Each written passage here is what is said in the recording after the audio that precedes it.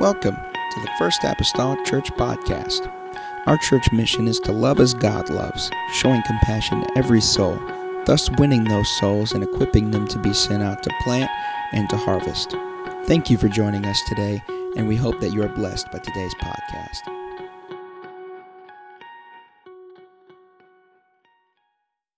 Tonight, amen, as Brother Zach McGee comes, amen, to share with us from the Word of the Lord. Will somebody lift their voice right now with that hand clap? God, we love you.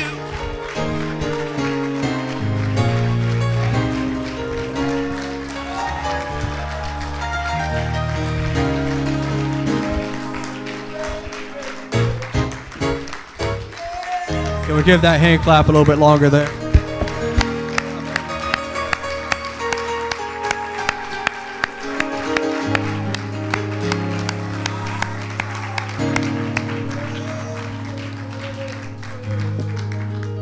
Praise the Lord, church.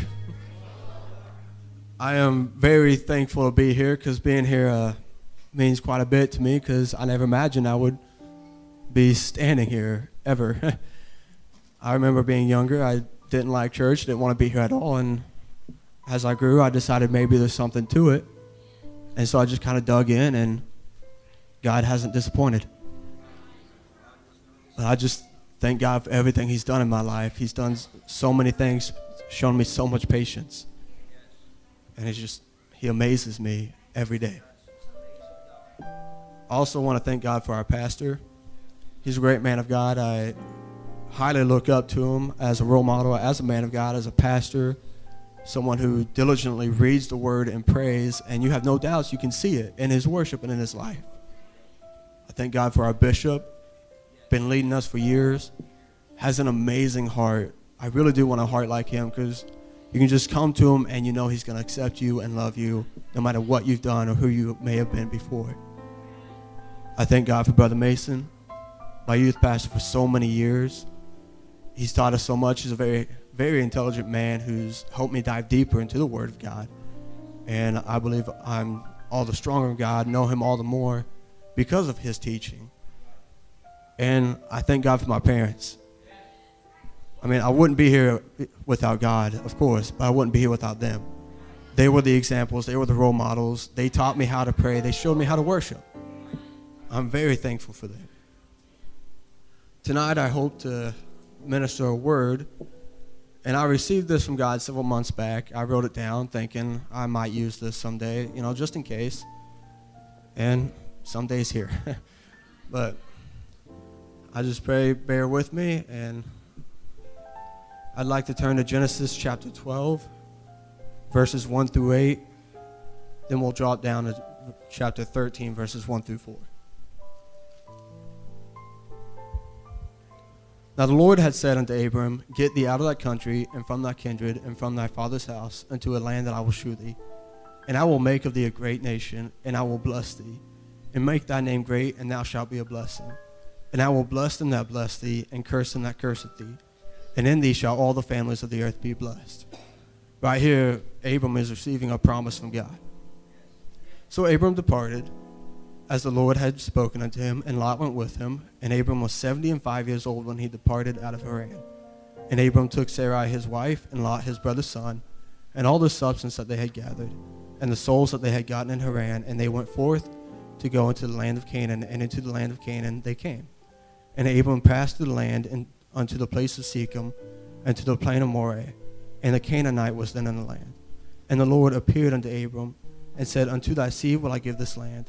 And there builded he an altar unto the Lord who appeared unto him. God is once again giving Abram a promise. And this time Abram's building an altar. And he removed from thence into a mountain on the east of Bethel, and pitched his tent, having Bethel on the west, and Hai on the east. And there he builded an altar unto the Lord, and called upon the name of the Lord. Dropping down to chapter 13, verses 1 through 4. And Abram went up out of Egypt, he and his wife, and all that he had, and Lot with him into the south. And Abram was very rich in cattle, in silver, and in gold. And he went on his journeys from the south, even to Bethel, unto the place where his tent had been at the beginning, between Bethel and Hai, unto the place of the altar, which he had made there at the first. And there Abram called on the name of the Lord. If you could lift your hands with me and pray.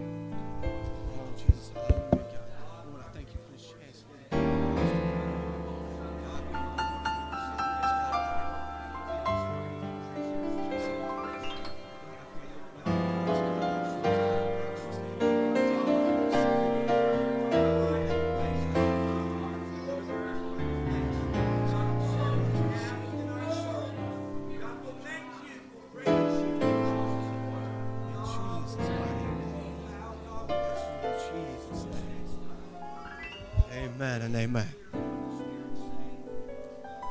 Tonight, I'd like to talk about 3 different men. First, I'd like to talk about Abram. This is a man who lost sight of God for a time. And you may be seated. In Genesis chapter 12, verses 1 through 8, Abram receives a promise from God 2 different times. And he's also building 2 altars. Abram is not only receiving from God, it's not a gimme, gimme, gimme relationship. He's also doing what he can to be close to God. He's doing his part in the relationship. It's like, God, I will receive your word and your promise, but I'm also going to make a sacrifice. I'm going to build an altar to you. And I will call upon your name because I want to be close to you. It's not so much he wanted the promise more than anything. He just wanted a close, intimate relationship with God. This is exactly where Abram was supposed to be. He was doing exactly the right thing to keep a strong relationship with God. But then, as it always happens, life happens. In Genesis chapter 12, verse 10, and there was a famine in the land, and Abram went down into Egypt to sojourn there, for the famine was grievous in the land. Abram had no control over a drought coming. He didn't see it coming. He didn't expect it. It happened. And he's a man left with few options. He's got to provide for his family. So he must move from the promised land that he's already in down to the land of Egypt until the drought passes. And Egypt, it's a very worldly place, and it doesn't exactly give you a lot of encouragement to stay true to God, to worship him. And there, unfortunately, we see he doesn't build any altars. Abram doesn't even call on God's name. He's in a worldly place, and without meaning to, he just loses sight of God. And in Genesis 12, 11 through 13, and it came to pass when he was come near unto Egypt, that he said unto Sarai his wife, Behold now, I know that thou art a fair woman to look upon. Therefore it shall come to pass when the Egyptians shall see thee, that they shall say, This is his wife. And they will kill me, but they will save thee alive. Say, I pray thee, thou art my sister, that it may be well with me for thy sake, and my soul shall live because of thee. This, again, we see Abram as just a normal man. He acts out of fear. We all have fears. We know what it's like.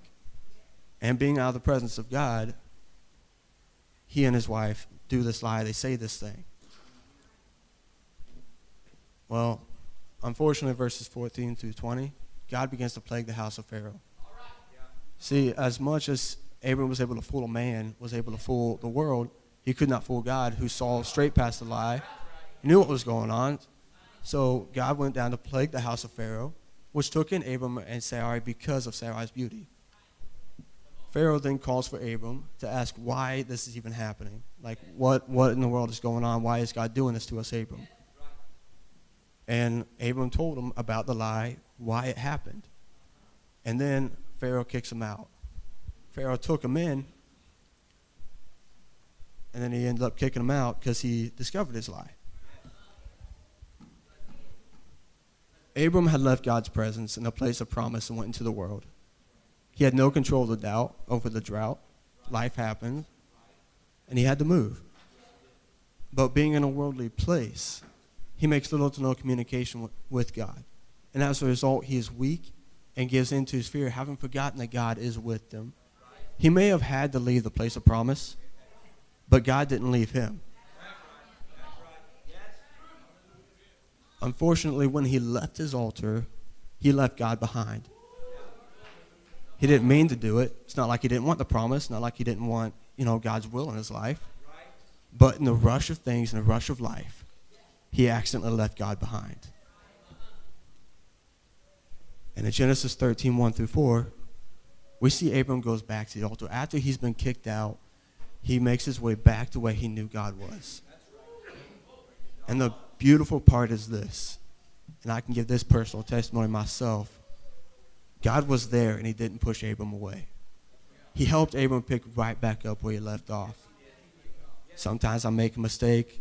Something new in life happens, and I go at it. I don't bother with prayer. I don't really think about God because I just get rushed into it. But God's always there. Life happens, and sometimes there's a way of getting in the way of our relationship with God if we allow it to. But God does not let go of us. This isn't saying that we backslid. It's just we've lost sight of what matters. We've lost sight of our God. God sent plagues to wake Abram up and get him out of that place. He does the same thing in our lives. Sometimes we go through this thing that we're so excited about, and then all these bad things happen. We're wondering, why, God, why? But if you take a moment and realize you're praying there, that's what God is getting you to do. He's getting you to make your way back to him. When we make our way back, God is there with love and not rejection. And even Peter, a disciple, a very close personal friend of Jesus, but also just a man like any of us, gave in to fear in a time of weakness, and he denied Jesus. He saw him every day. He was with him. He ate with him. And he didn't just deny him one time. He denied him 3 different times. But you know what? Right afterwards, he fell on his knees in repentance, and he made himself right with God again. God used Peter greatly as an apostle to establish the truth. It doesn't matter how bad we've messed up or pushed God aside for a time. He will pick you back up again. He will take you back in again.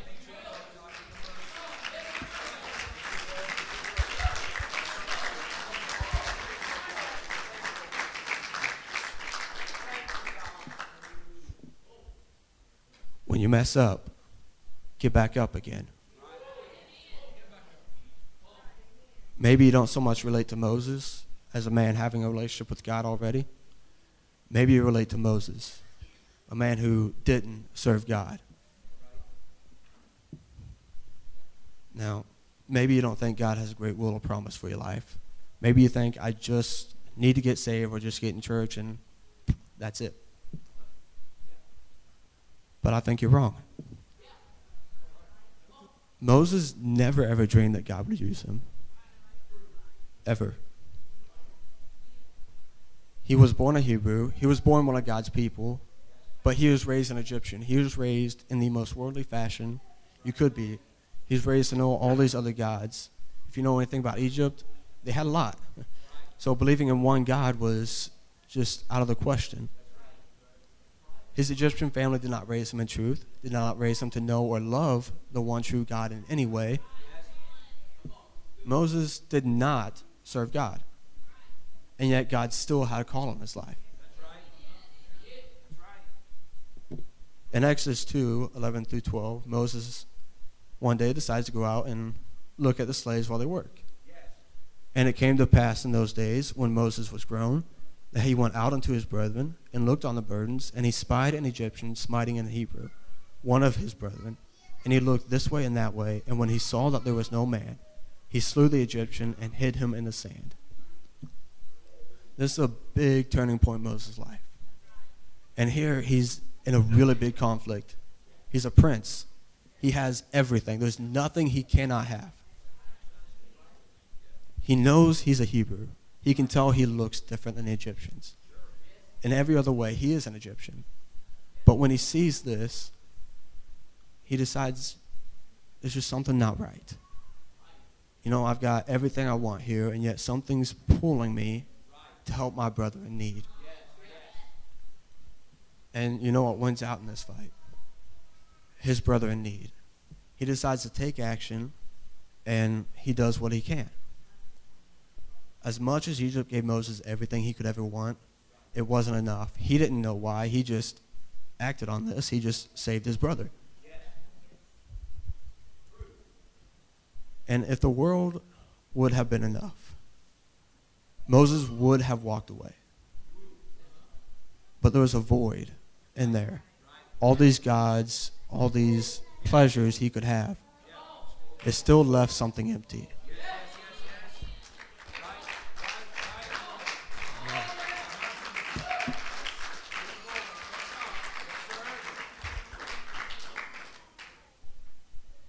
Moses decided there had to be something more.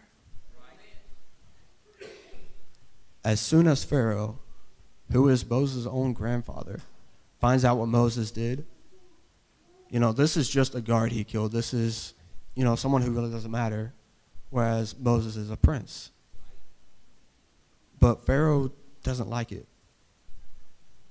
Moses must become an outcast and a fugitive because Pharaoh seeks out to kill Moses. He's not welcome anywhere.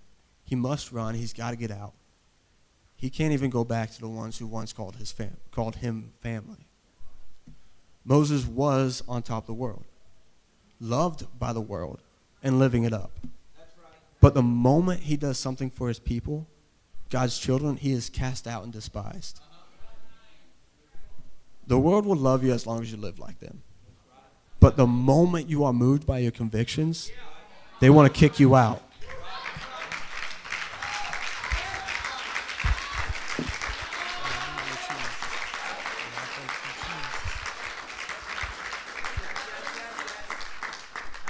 The reason the world doesn't want you acting different is because when you move by your convictions, you start to show them maybe they could be wrong and maybe what they're doing isn't right.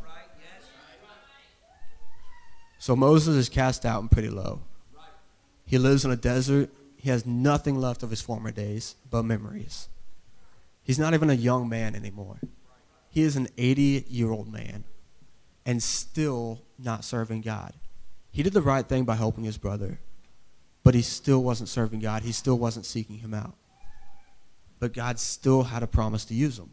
God still had a calling for his life. You are never too old or too late to rise up to the calling God has for your life.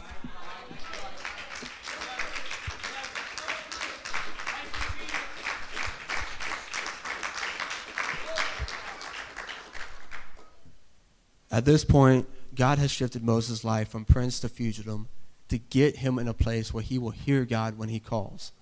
In Egypt, he was in the exactly wrong place. He would not hear God no matter how much God called. But here he can hear. Moses was as worldly as they came, living it up, and then he was pretty washed up. He really didn't have anything to his name. He really didn't have any great purpose other than to live day by day and provide for the family he got while he was in the desert. Point being, Moses might have felt like he had no value and nothing to offer. And honestly, he didn't have much at all. All Moses had to offer was himself. And on top of all that he had going against him already as an outcast and a fugitive and being old, he had a stuttering problem. He couldn't even really talk all that straight. He had so little to offer God. And I know sometimes that's a hindrance in our lives. We think, I've got nothing great to offer God, so I just need to step back and let somebody else take this. All God was looking for from Moses was this: yes, Lord. When God called, Moses answered. God was just looking for a yes. He wasn't looking for his skill in speech. He wasn't looking for what he could do or couldn't do. He just wanted a yes. He just wanted a willing vessel. And when Moses said yes, whenever he went, God used this ordinary man to do miracles. The parting of the Red Sea, taking his people across the desert, to write the first 5 books of the Bible. It doesn't matter how far you may have been from God or how you've never thought about him, never served him, never even desired to live for him, no matter how you were raised. God still has a promise for your life. And he will help you find it if you're just willing to say yes. If you are hearing me, take this from me. I never thought God would use me. Ever. I just thought I'm just going to get saved. And that's it. If you're hearing me, God wants to use you. He's got a promise. He's got a desire for your life. Something big, something small, but something significant. What I found in my life is this: God has a way of using the ones who never thought they were usable. And if you still don't relate to Abram or Moses, Maybe you're more like the prodigal son, the man who ran away. His story is found in Luke 15:11 through 24. This is the story of a young man who's being raised right. He's got a father who's teaching him to know and love God and teaching him everything he needs to know to live right. But the son has other desires. He's taking a look around and he sees what his friends doing. He's seeing what the neighbors are doing. He's saying like, hey, that looks kind of fun. You know, I want to try this stuff out, but I know it's not right. But what he does is he can't ignore his desire to live like the world does. He's got a calling, and he's like, I want to go. He tells his dad, I want my share of the inheritance now. I want my money. And his dad gives it to him, and he goes off into the world. He has a great time. He spends his money on everything he desires. I can't lie and say that it wasn't as fun as it looked, because I can almost guarantee you it was a great time. There's always fun in the world, always fun. But it always lasts just a short amount of time. Because when his money ran out and his friends found out and left, all that he had gained and all the fun that seemed so worth it at the time was just gone. He literally had nothing left except regret, like, maybe I shouldn't have done that. He begins to find himself alone and surrounded by pigs in a literal pig pen in a place where he never thought he'd be. He went from having the time of his life to living with the consequences of his choices. He left his father's house. He did everything he wanted. He held nothing back, and it's left him empty and alone. It's left him literally in the pig pen, and that he was at the lowest point he could possibly be. As a Jew, he didn't belong with the pigs.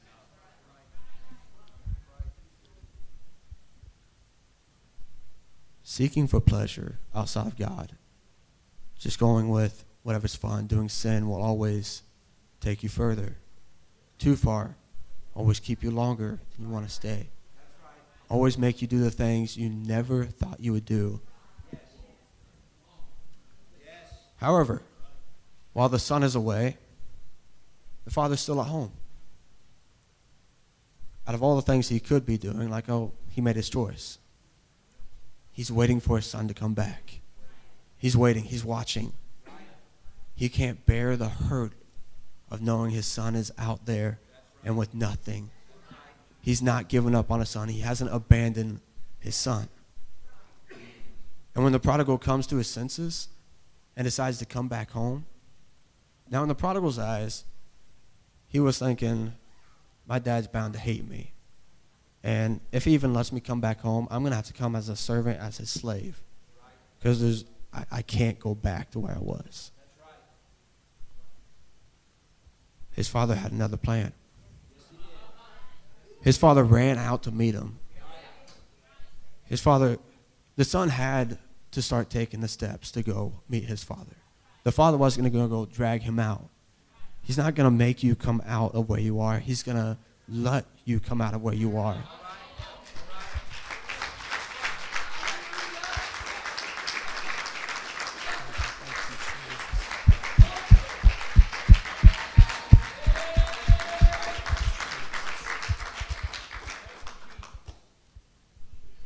He ran out to meet his son. He didn't just meet him. He restored him fully back to where he was before. If you could stand with me. Some of us are like the prodigal son who choose to leave God for various reasons. We have our fun in the world. We have a great time. It is fun. No rules, no standards to try to live by. You don't have to worry about trying to follow this in God's word or go to church at such and such a time. We completely have freedom to do anything we want to. So it seems. What actually happens, though, is we have let go of our anchor. We've let go of the one thing that would never let go of us.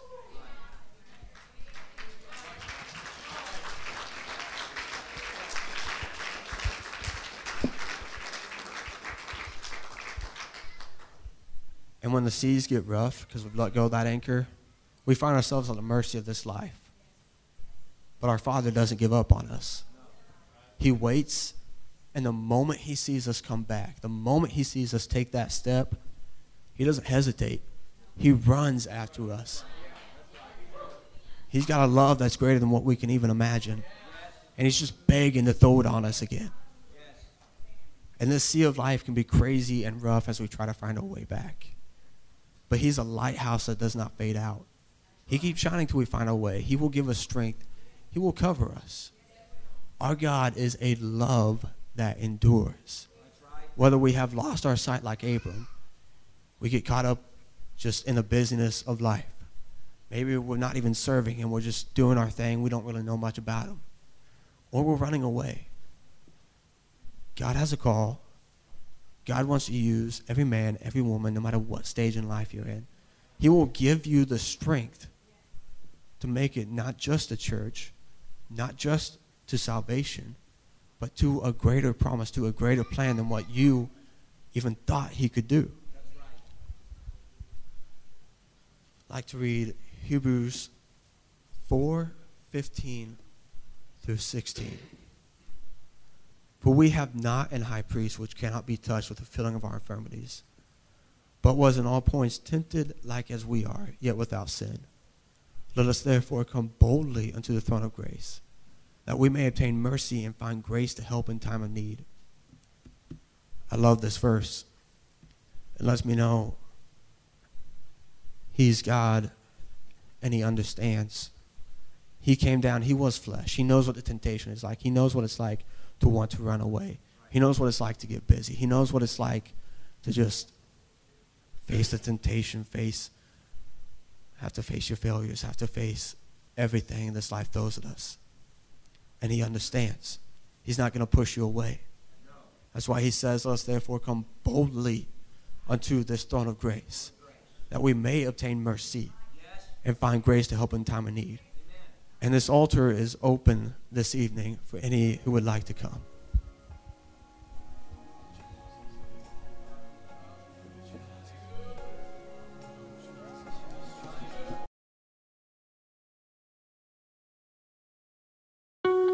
Thank you for listening. If you would like more information about our services and activities, you can find us on Facebook, Instagram, and Twitter with the username FACMC. Again, that's FACMC. Thank you, and have a blessed day.